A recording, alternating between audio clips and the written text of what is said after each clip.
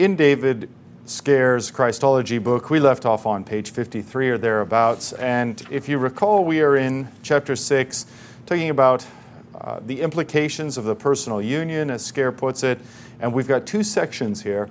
One nice, light, fluffy, hopefully you recognize many components of it, Christ as prophet, priest, and king. And we have looked at Christ as king. We have only begun to look at Christ as priest, and then we'll get to prophet here in short order. The second half of this chapter, much more complex, communication of attributes. You've got big technical words and these categories that require some mental effort to understand. So we'll take our time and go through those. Hopefully you'll be able to grasp those concepts. If not, you can always let me know on Sunday or fire me an email, and I can help to clarify as best as I'm able. So again, the first task, prophet, priest, and king. Page 53, we've been looking at that second full paragraph, Jesus as priest. Here the book of Hebrews is especially our friend. Only Hebrews expressly calls Jesus a priest, Scare writes. And I think I would emphasize there the word expressly, because at other parts in the scriptures, Jesus is clearly acting and speaking as a priest. For example, John 17, the conclusion of his sermon in the upper room before they go out into the garden, before he prays in agony and then is betrayed, that is often called his high priestly prayer. And that precisely because we recognize those elements. Again, he's not expressly called the high priest there, but it is often referred to as his high priestly prayer. It's that same night in that same upper room where Jesus institutes his sacrament, and as I took some time to express last week, the nature of the sacrament that we call the Eucharist or the Lord's Supper, the nature of that sacrament in and of itself is sacrificial. Simply because Jesus doesn't just give us bread and say, here's me, or wine and say, here's me, but rather he specifically has the body and blood separated. Take, eat, this is my body, he says of the bread to us. Take, drink, this is my blood, he says of the wine and gives to us. So there's a separation of body and blood which goes right back to the Old Testament and the high priestly language, the language of priest, making the sacrifice.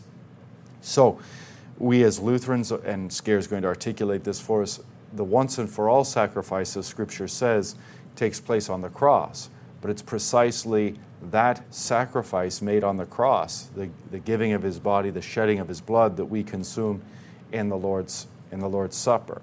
And so we partake of that sacrifice made once and for all and then made present for us in all times and places by our Lord Jesus and by his powers to subdue all things unto himself.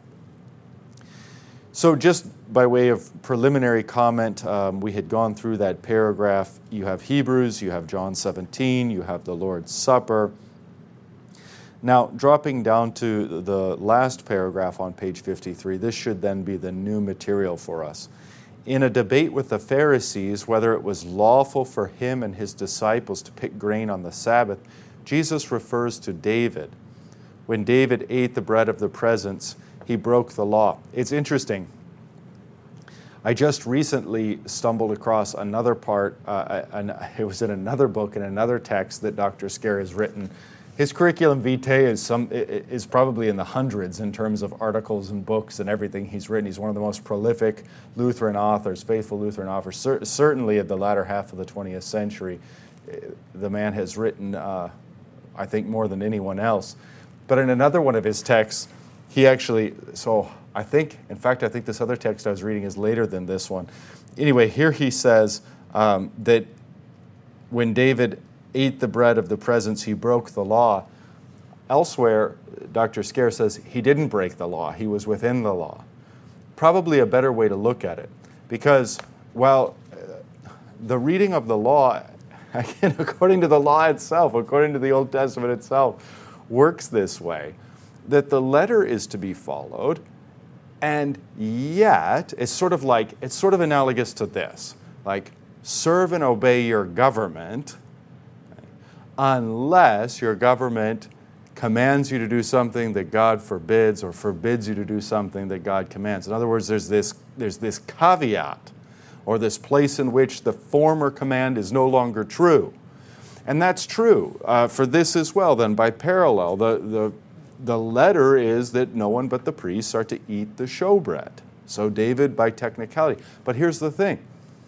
The Sabbath is it's not man who's made for the Sabbath, but the Sabbath made for man. You see? So the law holds right up until this principle that in David, what was David doing in giving some of his soldiers to eat of the showbread? He was showing them mercy and giving them of necessity. And so then the former command is trumped by the latter command. And so it's actually a fully lawful activity. I think you can speak of it both ways, as being unlawful, just in the superficial sense of breaking the letter of the law, but being perfectly lawful in that the law itself instructs that the law is given for man, not man for the law. The Sabbath is given for man, not man for the Sabbath, you see.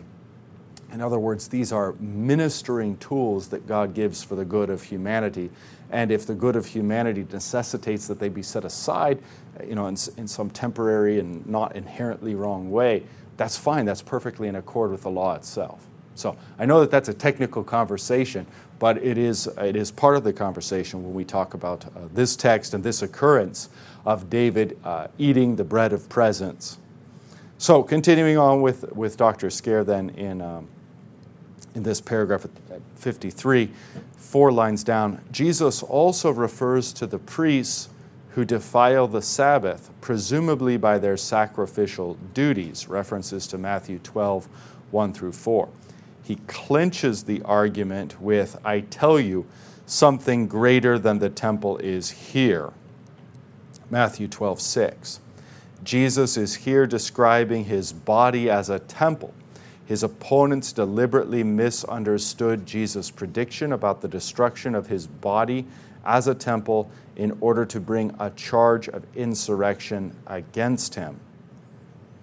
Quite clearly, the temple and, quote, something greater than the temple, end quote, is his body in which he offers himself up to God as a sacrifice.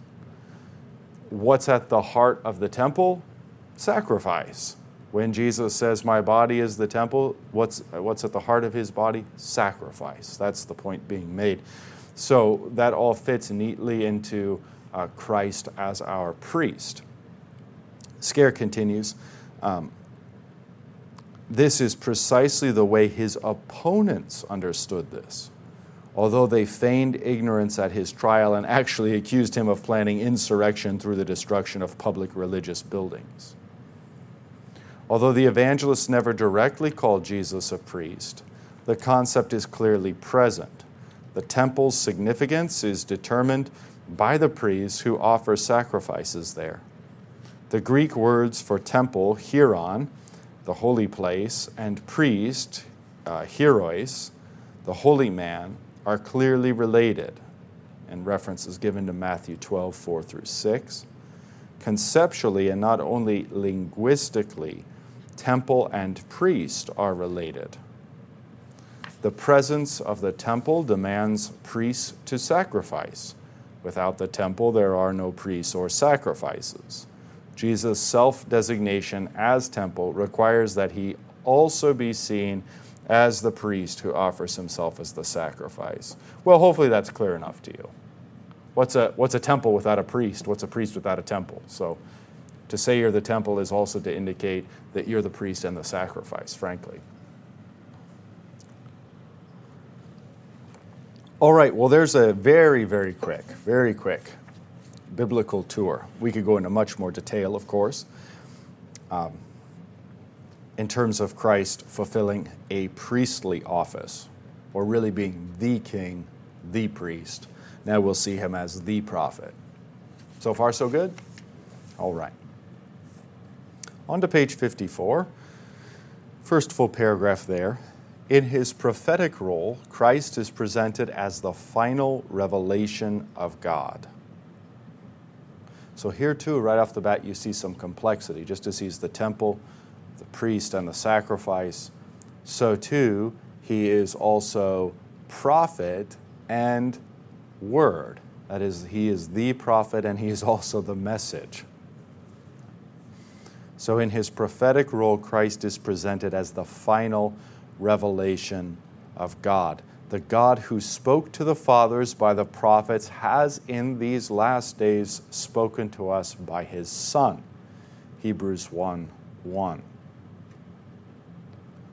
So we see, even in that beautiful verse, Hebrews 1:1, there is so much there because there's perfect continuity between the God who speaks through the prophets and now the God who speaks through his Son. There's continuity, but there's also discontinuity in this. No longer through the prophets, but now exclusively through the Son. Scare continues. He, Jesus, sees himself as the prophet who is without honor in his own country. During his lifetime, Jesus was received as a prophet or as a teacher who had come from God, by those kindly disposed to his cause, but unaware of his messiahship. That, by the way, is a position that one can only hold momentarily with Jesus, that he is a prophet, teacher, an all-around good guy. You can only hold that position tentatively because this same prophet, teacher, and all-around good guy soon enough claims, as we have seen, to be God's Son and equal to the divinity. So then you must say that this prophet, good teacher, and all-around good guy is in fact what he says he is, or he's a liar and a charlatan. All right? So Scare continues, similarly, the crowds are described as regarding Jesus, as they did John, as one of the prophets. The conviction of the Samaritan woman that Jesus was a prophet, you remember she says, I perceive that you are a prophet, had to be raised to the level that he was the Christ.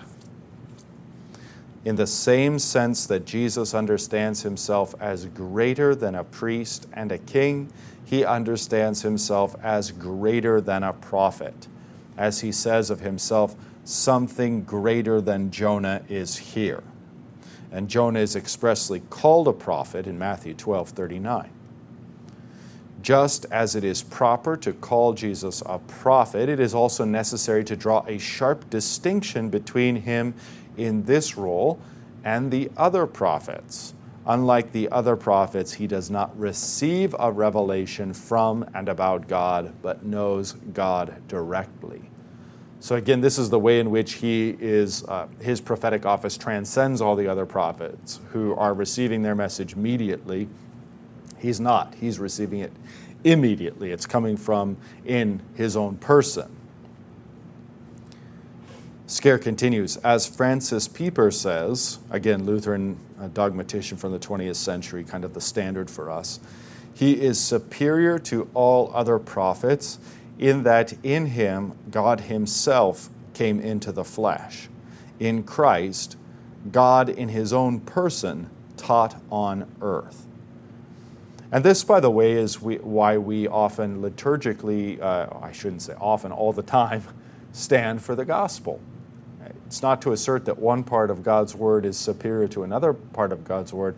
It's precisely this realization and then this physical confession where we stand up and make this physical confession that this prophet, this preacher, the one speaking, is in fact different than all others because he is God in human flesh speaking to us. God in his own person teaching on earth. The phrase used customarily in a description of the prophets, including John the Baptist, that, quote, the word of the Lord, or God, came, end quote, is never used to describe Jesus. Unlike any of the prophets, he knows God in the same sense that God knows him. His intimacy with the Father makes him the perfect and complete revealer and revelation of God. The threefold distinction in the offices of Christ focuses the entire Old Testament on the person of Jesus, since he is the continuation and conclusion of the kingly, priestly, and prophetic institutions which held Israel together as a nation, and more specifically, God's people.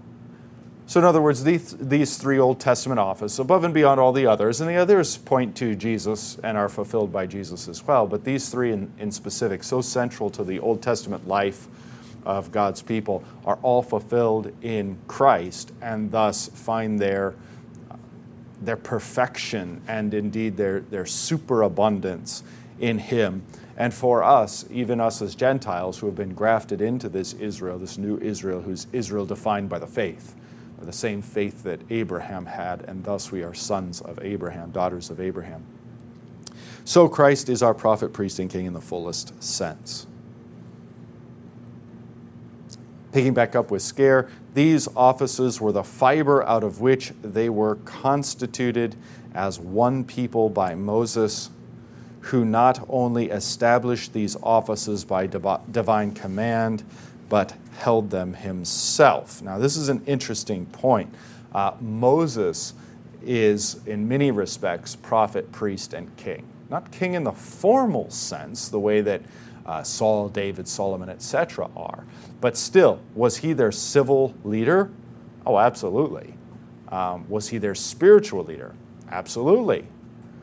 Is he their prophet, and is he also their priest? Well, yeah, absolutely. He's really got all three of those offices in one.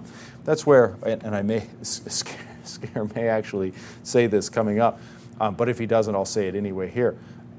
Probably above and beyond all other figures in the Old Testament that point to Jesus, Moses is the most.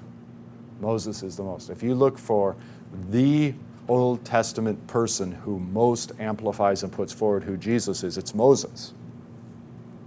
So we need to especially have that in mind as Lutherans, where we've inherited this tradition of sometimes seeing Christ versus Moses as shorthand for law versus gospel, Christ the gospel, Moses the law.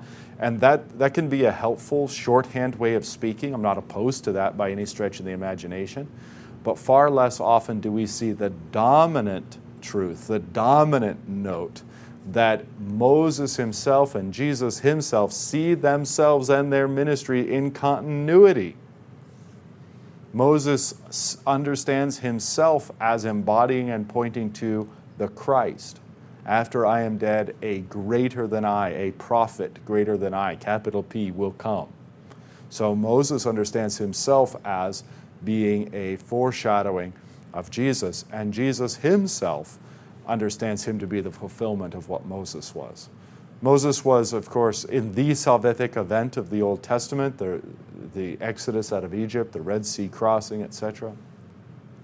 In the salvific event, Moses is the leader. When Jesus is transfigured on the mount, he is speaking with Moses, Elijah too, but Moses, and they're speaking about what? Luke tells us they're speaking about Jesus. Exodus, the salvific event of the New Testament, the salvific event of the entire cosmos that Jesus is leading, is described in the way of an Exodus. As Moses was in the first, so Jesus is in the latter and greater. Make sense? Okay. So this is what Scare is pointing us to. And again, he may do that even more explicitly here in a minute. But he says these offices were the fiber out of which they were constituted as one people by Moses, who not only established these offices by divine command, but held them himself. As Jesus stands at the end of Israel's history as prophet, priest, and king, so Moses stands at the beginning in these same offices. The correlation outlined as promised in Deuteronomy 18:15 is made explicitly in Hebrews 3:5, where Moses is described as faithful in God's house and Jesus over it. Moses not only sets down written regulations for the prophets, the kings, and the priests, but he embodies these offices and exercises their functions. He gives the people God's revelation, rules them for 40 years, and offers up sacrifices. No other Old Testament figure resembles Jesus more than does Moses. Okay, there it is, right from Scare's own pen. No other Old Testament figure resembles Jesus more than Moses. The characteristic phrase, "the word of the Lord came," is also never used of Moses, because he knows God face to face, Deuteronomy 34:10. Here you see Moses' superiority over all the Old Testament persons, period. Moses alone knows God face to face, and that's a type and foreshadowing of our Lord Jesus, who of course is far greater than Moses. The characteristic phrase, "the word of the Lord came," is also never used of Moses because he knows God face to face. Thus, like Jesus, he is greater than the prophets, but he is inferior to Jesus in that through Moses was given the law, but through Jesus Christ came grace and truth. John 1:17. As Jesus is understood as holding a threefold office, all the successors to Moses in their respective offices as prophets, for example, Isaiah, Hosea, Elijah, as kings, for example, David and Solomon, and as priests, for example, Samuel and Abiathar, help us understand Christ's role as God's deliverer. The threefold office of Jesus as prophet, priest, and king is used to describe the work of Christ as well as his fulfillment of and his superiority to the Old Testament figures who held similar offices. Okay, so there we have yet one more important chapter in terms of Christology, not only describing the person of Christ, namely his, when we talk about the person of Christ, we're chiefly reflecting on the 3 points that he is true God, true man, one person, but now moving and reflecting on his office, his offices, prophet, priest, king, etc., fulfiller and fulfillment of the Old Testament. Then we move on to another description of his person, not so much his fulfillment of offices, but his communication of attributes. Before we do, I see that there might be a question or two. Yes? Yeah, it's really interesting to me that, since I was growing up, we were told that God didn't really envision the people of Israel having a king of their own, and the reason why was never clear. But this clarifies that reason, that God had a king in mind all the time, Jesus. Yes. So that is just interesting to me that I never realized that. Right. Well, I'll be able to sum up your question in my explanation for those who are watching online. There is that very interesting dynamic. We're studying 1 Samuel in our other class, and this very interesting dynamic where the people have been ruled by God, and God has from time to time raised up judges as their deliverers.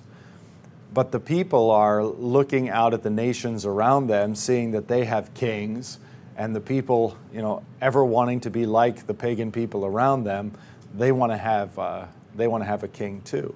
God takes this as a great insult, because even then he was ruling as their king. And there's this stunning episode where, remember where they abuse the ark, and they use it as this magic talisman. They go out and lose a victory. I think they lose like 3,000 men or something. It's because God was displeased with them. They were being very unfaithful. And so they say, I know, let's go get the ark, and this will help us win. I mean, just no respect for God whatsoever, just using the ark as some sort of spiritual good luck charm. And I think, they were slaughtered. I think like 40,000 or something of them died. The ark was captured. But as the Philistines take the ark into their city, everybody in the city starts getting sick, starts getting tumors. So they push the ark off to another city. Same thing happens over and over. Until finally, the Philistines are like, get this thing out of here. They have a remarkable and miraculous way of God does, of proving that it's He. But what you see here is that God is, in fact, fighting for the people. The people wanted to go, lead God out into the battle, and the people get slaughtered. But then God Himself, in the form of this ark, goes out and slaughters innumerable Philistines, and so dominates them that they basically sue for peace and send back the ark with tumors made of gold and all of this bounty. So God has already very manifestly shown Himself to be their king, and to be the king in exactly the opposite way of the earthly kings, which we know so well in the scriptures, of course, of the New Testament. Earthly kings demand that you and your children die to protect them, right? That you join the military, that you're conscripted in the military, that you go fight and die in order to protect the king. Christ's kingdom is exactly the opposite. Christ the King, His chief and primary vocation is to die for us, and so defeat the greatest of all our enemies, the god of this world, the devil, the world itself, and even our own fallen flesh. So God is a God who fights for His people, a king who fights for His people. This is completely opposite the way of the world. So when the people demand for a king, it is outrageous what it is that they say, because they say, we want a king to fight for us. And Samuel's going, you already have one in Yahweh, and in fact, the king you think you're going to get, you and your sons are going to end up fighting for him. That's the way of the world. So there's this profound frustration. The people are accused of sinning. God gives them a king anyway, and then uses that office of king, fulfilled very negatively in the person of Saul, much more positively in the persons of David and Solomon, and then negative again, by and large, through the split kingdoms. There's a few exceptions there. But points forward in this twofold way: who Christ as king will be, and who Christ as king won't be. That's probably the dominant theme of the Old Testament kingship, is the one whose coming is going to be better than all of these. So really rather profound treatment of the office of king. And of course we talked about that because the kings were the original anointed ones, messiahs, Christ, and so when Jesus is called the Messiah or the Christ, it's really a kingly title. Not only does it, and I often focus on this, it uniquely identifies him as the Old Testament Messiah, the promised one, the Savior, but it also uniquely marks him as a king. Thus, Herod's interest at the birth of Jesus, it's the birth of a Christ. Well, what does Herod have to do with that? I mean, isn't he a left-hand kingdom and this is a right-hand kingdom thing? Who cares? Why is he so interested? Because a Christ is a Messiah is a king. This is a king. There is no separation between the left and right-hand kingdoms. Herod sees this as someone who's going to come and take away his throne from him, and so he seeks to put the newborn king to death. Okay, well, anyway, thank you for that question and that opportunity to talk about the Old Testament.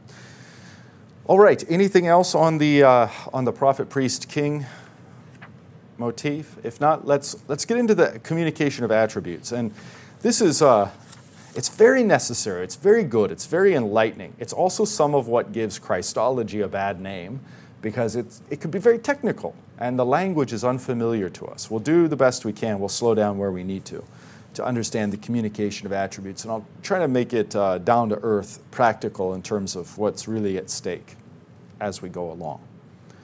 So page 55, the communication of attributes.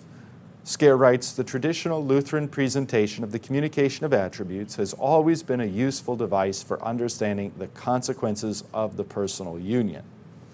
Both the Lutheran and the Reformed parties realized that the Christological questions faced by the Church during the first 5 or 6 centuries were being revived in their debates. These differences first surfaced in the literary exchanges of the mid-1520s between Luther on the one side and Zwingli, Oecolampadius, and Karlstadt on the other. Debates which brought to light the radically different Christological understandings of each side. So here we see it very plainly that in terms of history, it's a debate over the Lord's Supper, and then as they're debating about the Lord's Supper, The reasons Zwingli, Oecolampadius, Karlstadt are suggesting that Christ's body and blood can't be present there are actually Christological reasons, you see.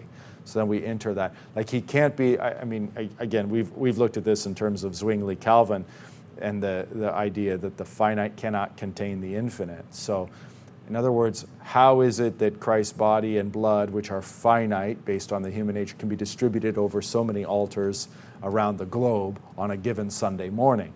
So the fact that then Zwingli or Calvin would say they can't, that's now a Christological statement, right? The body and blood of Christ can't be distributed in that way. That's a Christological statement. So you can see how closely those two things relate. Scare continues. Such differences became even more evident during Luther's debate with Zwingli on October 1529 at Marburg over the Lord's Supper, and permeated their crucially different understandings of the person of Christ. This encounter permanently divided the leaders of the Reformation. Out of this confrontation with the Reformed, first led by Zwingli and then by Calvin, Lutheran Christology developed its characteristic understanding. Okay, that's, I think, a key point, and a key point to remember. In all theological controversies, the church isn't just sitting around inventing these complicated structures. These are, wherever they're orthodox, these complicated structures are in response to heresy, in response to attack. And so we have to very carefully articulate and define and in some respects present a system, even though that gets a bad rap, in some respects present a system of knowledge and understanding such that we continue confessing what we've always confessed, but can now answer the heretics as well. So that's the main point, is this stuff comes out of controversy, not the pen of somebody sitting down saying, you know what, I think today I'm going to improve upon theology. It's a big difference. In fact, that latter mode is really the mode of heretics. Let's see what creative thing I can come up with to impress people today. All right, Scare continues, very bottom of 55. The matter was hardly incidental. Martin Chemnitz, remember he's the second in the line of Lutheran theologians. Martin Chemnitz, a chief architect of the Formula of Concord, one of our documents in the Lutheran Confessions, summarized the confessional Lutheran position in his tome, The Two Natures in Christ. As the title suggests, the chief topic of discussion is the relationship of the divine and human in Jesus. This relationship was discussed by Chemnitz under three categories of biblical data called genera, or a singular genus, and comprises the major portion of his book. All right, well, let's pause there for a minute. The first key to pick out of here is that these three categories come from biblical data. So we're not inventing categories and then shoving Bible verses in them. We're looking at what the Bible says, and we're noticing patterns. We do this in many other ways. One of the easiest to articulate is the different ways in which Christ mentions that he's present. And a little bit tangential to this conversation, but he says, "Lo, I am with you always, even to the end of the age." Then he says, "Where two or three are gathered in my name, there I am." Straight rationalism, that's redundant and confusing. Like, well, of course you are. Where one is gathered in your name, there you are, right? So we need to understand that our Lord isn't being foolish. He is articulating different concepts to us. Same with this is my body, this is my blood. A different concept. So we find the biblical data, and then we note these different categories. And the same thing is true here for these, what we call genera. We notice all the biblical data is the way in which Scripture speaks about Christ, and we notice these three patterns. Make sense? That's where we're getting these three genera, or patterns. All right, so let's just simply pick back up where we left off. Article 7, this is the Formula of Concord, one of the articles in our Lutheran confessions, which is devoted to a discussion of the Lord's Supper, is no less Christological. Lutherans have learned from experience that any error in the doctrine of the sacrament inevitably indicates a prior error in Christology. This understanding was fundamental in the confessional Lutheran revival of the 19th and 20th centuries. Each of the three genera, all right, here are the big words: genus idiomaticum, the genus maiestaticum, and the genus apotelesmaticum, describes an aspect of Christ's person from a different angle, though in a sense each overlaps the others. It is possible to speak of the first, the second, and the third genus, but this may lead to some confusion, as the genus apotelesmaticum and the genus maiestaticum are sometimes reversed by later dogmaticians. All right, well, one thing that is somewhat helpful in trying to keep these things in mind, the genus idiomaticum, you can see that idio in there, which tends to mean oneself. And this is a helpful mnemonic because the idiomaticum, you're basically going to say that, remember how we've said he's true God, true man, and one person? Whatever can be said of the true God and is true of the divine nature is true of the person. Whatever can be said of the human nature and is true of the human nature can be said of the person. So the person can be said to be born, to die, to rise, to ascend. The person can be said to grow in wisdom and knowledge. The person can be said to know all things. That's simply the way the Scripture speaks. So we're recognizing that the Scriptures themselves and how they speak attribute divine things to the person of Christ and human things to the person of Christ. He's tired. He walks on water. He grows in wisdom. He knows all things. So Scripture does this thing, and so we've just recognized that the way the Scripture teaches, there's a pattern here, and we're going to call that pattern the genus idiomaticum, idio, oneself, so referring to the person. All right, and then the genus maiestaticum also has a helpful analogy in that if you replace the I with a J, this is Latin, and so that's what you should do in this instance, you have the majestaticum, majesty. And that's a helpful mnemonic for understanding this one, that majesty is what's involved here. In this instance, most specifically, we're talking about the relationship between the two natures. So again, you've got true God, true man, one person. Here we're not so much interested in the one person as we're interested in the two natures and how they relate to one another. And the best way to understand this is that the divine nature actually penetrates and gives its powers and abilities to the human nature. We see this, for example, when Jesus appears in their midst in the upper room where all the doors and windows are locked in John 20. Okay? The human body of Christ can do things that our human bodies cannot by nature do. How is this possible? Because of the union of the two natures and because of the divine nature passing on its majesty, maiestaticum, its majesty to the human nature.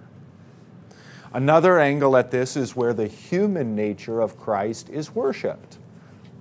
The sinful woman anoints his feet with her tears, wipes them with her hair, worships his body, as it were, and Christ doesn't say, no, that's just my human nature, worship only my divine nature.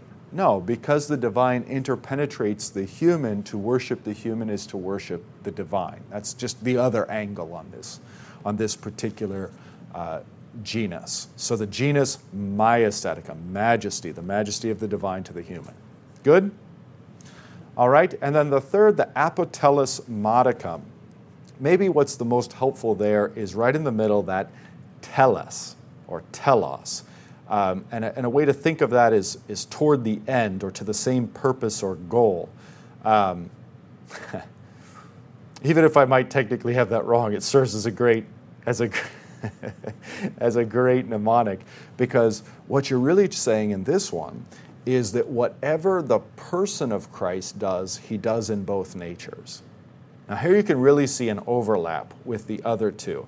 But what this gives us is we don't find in Scripture, it's the negative way of putting it, we don't find in Scripture statements like, and then Jesus died according to his human nature. Or Jesus was afraid according to his human nature. Or Jesus wept according to his human nature. While his divine nature was untouched. We don't find anything like that. And since we don't find anything like that, we just find that whatever Christ does, he does in both natures. We recognize that pattern, and we simply call that the apotelesmaticon, that both natures are working to the same purpose and end. Whatever Christ does, both natures do. Right? Now, that's an oversimplification to be sure, but that's about as simple as I can make it. And now as we delve into these topics one by one and deeper, you can see if I've oversimplified or distorted anything in those very brief descriptions. Okay, so let's, without further ado, jump into the genus Idiomaticum on page 56. The genus Idiomaticum is defined in this way: because there is in the one person, Jesus Christ, a divine nature and a human nature, attributes which properly belong essentially to one nature are always ascribed to the whole person of Christ. The divine attributes are according to the divine nature, and the human attributes are according to the human nature. It is improper to speak of the divine and human natures as if they are so separated as to become in fact two persons, as was done in the ancient church by the Nestorians. The genus is essential, or this genus is essential for a proper understanding of the atonement, in which one person, Jesus Christ, God and man, offers his very human life for that of the sins of the world, which by virtue of the personal union is joined to the Son of God, who makes it possible for this one human life to be the perfect sacrifice and just payment for the sins of the world. In other words, if Christ merely dies according to his human nature, and that's all the more we want to say about it, then all we can say about the cross is that another human being died. And if it was simply one human being who died, well, that's worth one human life. But since that human life that dies is the life of God's Son, the one incarnate Christ, that sacrificial death can be indeed for all men, for all people. Behold the Lamb of God who takes away the sins of the world.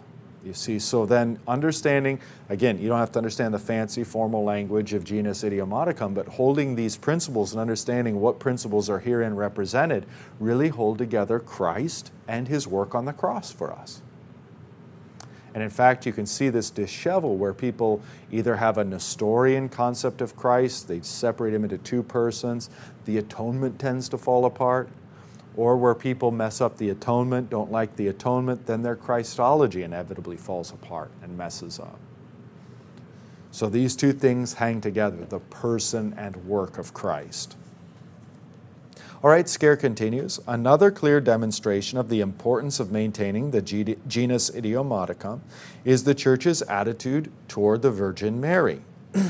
Was the Virgin Mary only the mother of the human nature of Christ, or is it better to use the ancient church designation of her as Mother of God, the Theotokos, the Genetrix Dei? I mean, both of those basically just mean Mother of God, the God-bearer. The Reformed have generally favored the Nestorian position and denied Mary that title, though Calvin did not. Interesting. The Lutherans insisted that this is the proper designation for Mary. To say that the Virgin Mary was only the mother of the human nature of Christ and not the mother of God would suggest that Christ was not one but two persons. Because what's in her womb is human Jesus, but not God Jesus. Or if what's in her womb is God Jesus, then she is in fact the God-bearer. You see? So what you end up calling Mary, and this is really the importance of Mary, by the way, is what you say about Mary, you end up saying about Christ. Is she the Theotokos or not? Is she the God-bearer or not? It's really not anything to do with Mary as such. It's really more to do with your Christology. If the one in her womb is true God and true man, then she is the God-bearer, the mother of God. And if the one nursing at her breasts in her arms is true man and true God, then she is the mother of God. Scare continues. In this personal union, or unio personalis, so there you just see like the one person being emphasized. Each nature retains its own qualities or attributes so that they do not become properties of the other. Okay, when you mix up the two natures, the divine and the human, then you might have a divine that gets tired and a human that never does, and you end up with something that's neither human nor divine. And we know we've fallen into Eutychianism. So these are two opposite errors. Nestorianism so separates them. Eutychianism so combines them that they both end up destroying the person of Christ. So Scare continues, the union of the two natures did not result in the formation of a new substance, as Eutyches had held, a position which the Lutherans have been accused of holding by the Reformed. Contemporary proponents of classical Reformed theology do not deviate from the strictures of their official confessional documents directed against the Lutheran understanding of Christ. Thus, the Second Helvetic Confession, now quoting, we acknowledge, therefore, that there be in one and the same Lord two natures, the divine and human nature. And we say that these are not so conjoined or united that they are not swallowed up, confounded, or mingled together, but rather united or joined together in one person, the properties of each being safe and remaining still, so that we do worship one Christ, our Lord, and not two. Therefore we do not think nor teach that the divine nature in Christ did suffer, or that Christ, according to his human nature, is yet in the world, and so in every place. Uh-oh. There's a problem. Because now you have a Christ who could be here, not in his body, and a Christ who could be up there in his body. How many Christs do we have? We have a Christ in the body and a Christ out of the body. We have two Christs. So again, you can deny till you're blue in the face that you're a Nestorian, but when your conclusion ends up being a perfect articulation of Nestorianism, let each one judge for himself, I suppose. Scare continues, the Reformed hypothetically hold to the genus idiomaticum, hypothetically being the key word there. But this is a verbal and not a real predication, as each of the natures remain not only distinct but separate. Thus, to this day, Reformed theologians do not operate with any meaningful understanding of the genus idiomaticum, and in effect still deny the personal or hypostatic union of Christ.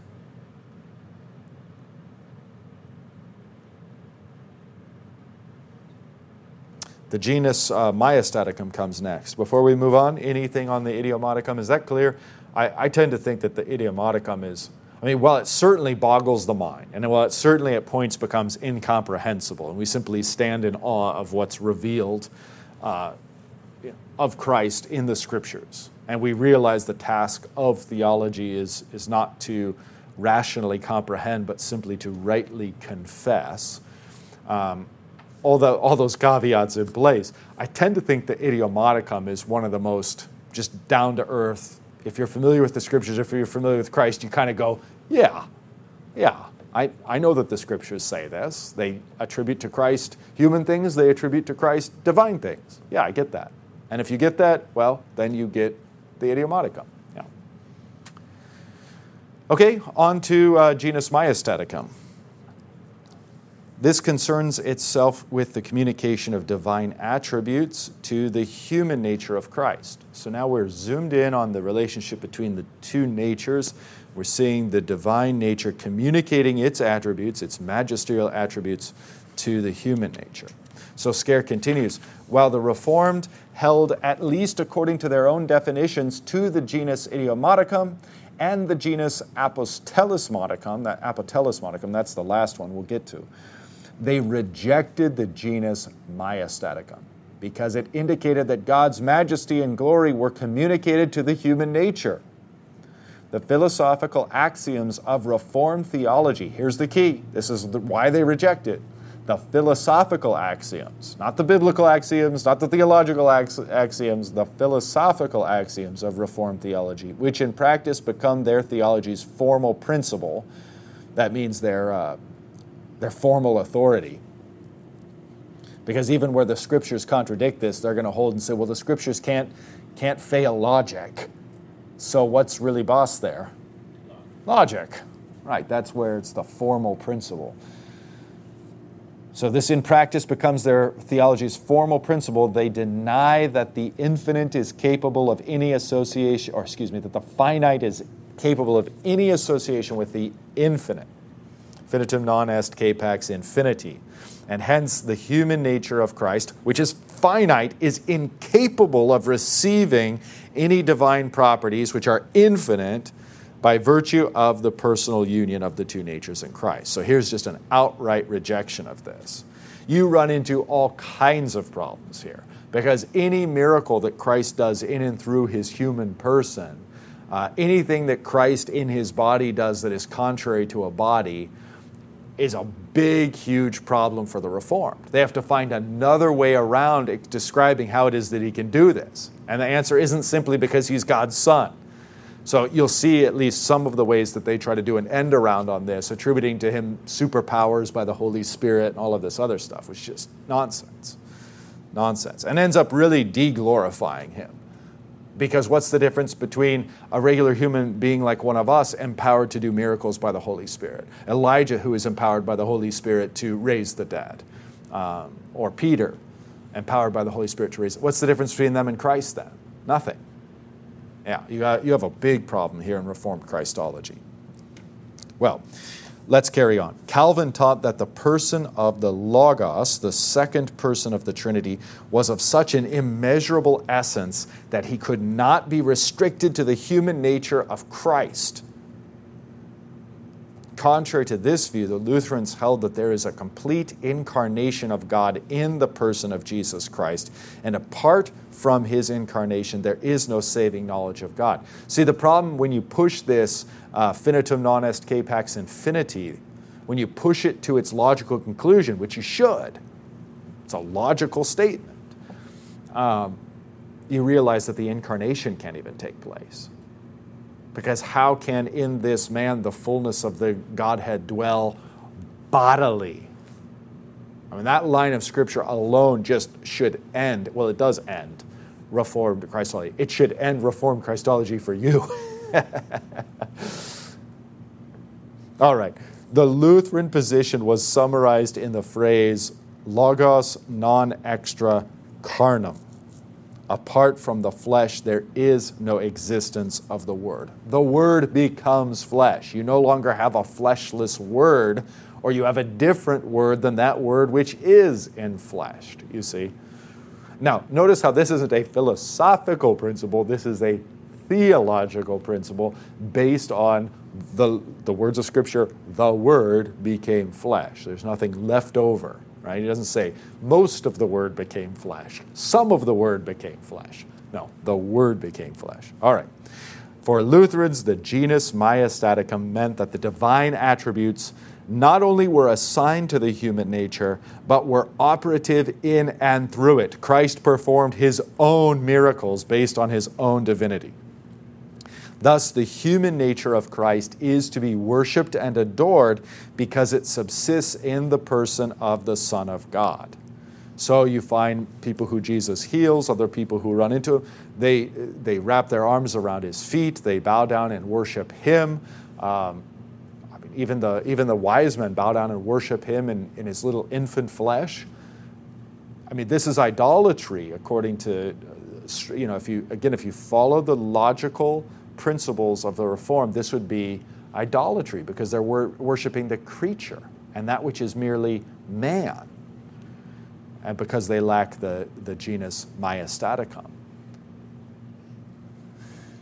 To demonstrate the antiquity of their position, the Lutherans appended the catalog of testimonies to the Book of Concord. This is great. This is just a long list of church fathers who agree with us. It goes on for page after page after page. Cyril's on the Incarnation is approvingly cited, and here's the quotation from Cyril, early church father. The Word introduced himself into that which he was not, in order that the nature of man also might become what it is not. There's the key line. That the nature of man might become what it is not. I mean, I can hear the Reformed screeching in the background. But this is Cyril. I mean, this goes back to the ancient church fathers. The Word introduced himself into that which he was not, in order that the nature of man also might become what it was not. Resplendent. This is the nature of man. Resplendent by its union with the grandeur of divine majesty. On the Mount of Transfiguration, what shines? The face of Jesus. It's not that the Word has to come outside of the body and manifest itself. The Word shines through the face of Jesus, so that the human face of Jesus glows with celestial divine light. This is the genus Maestaticum. That's the one thing you have to remember to understand the Maestaticum, probably. If you want to just keep it very simple, Transfiguration. What's shining? His human face is shining with divine light. That's the Maestaticum.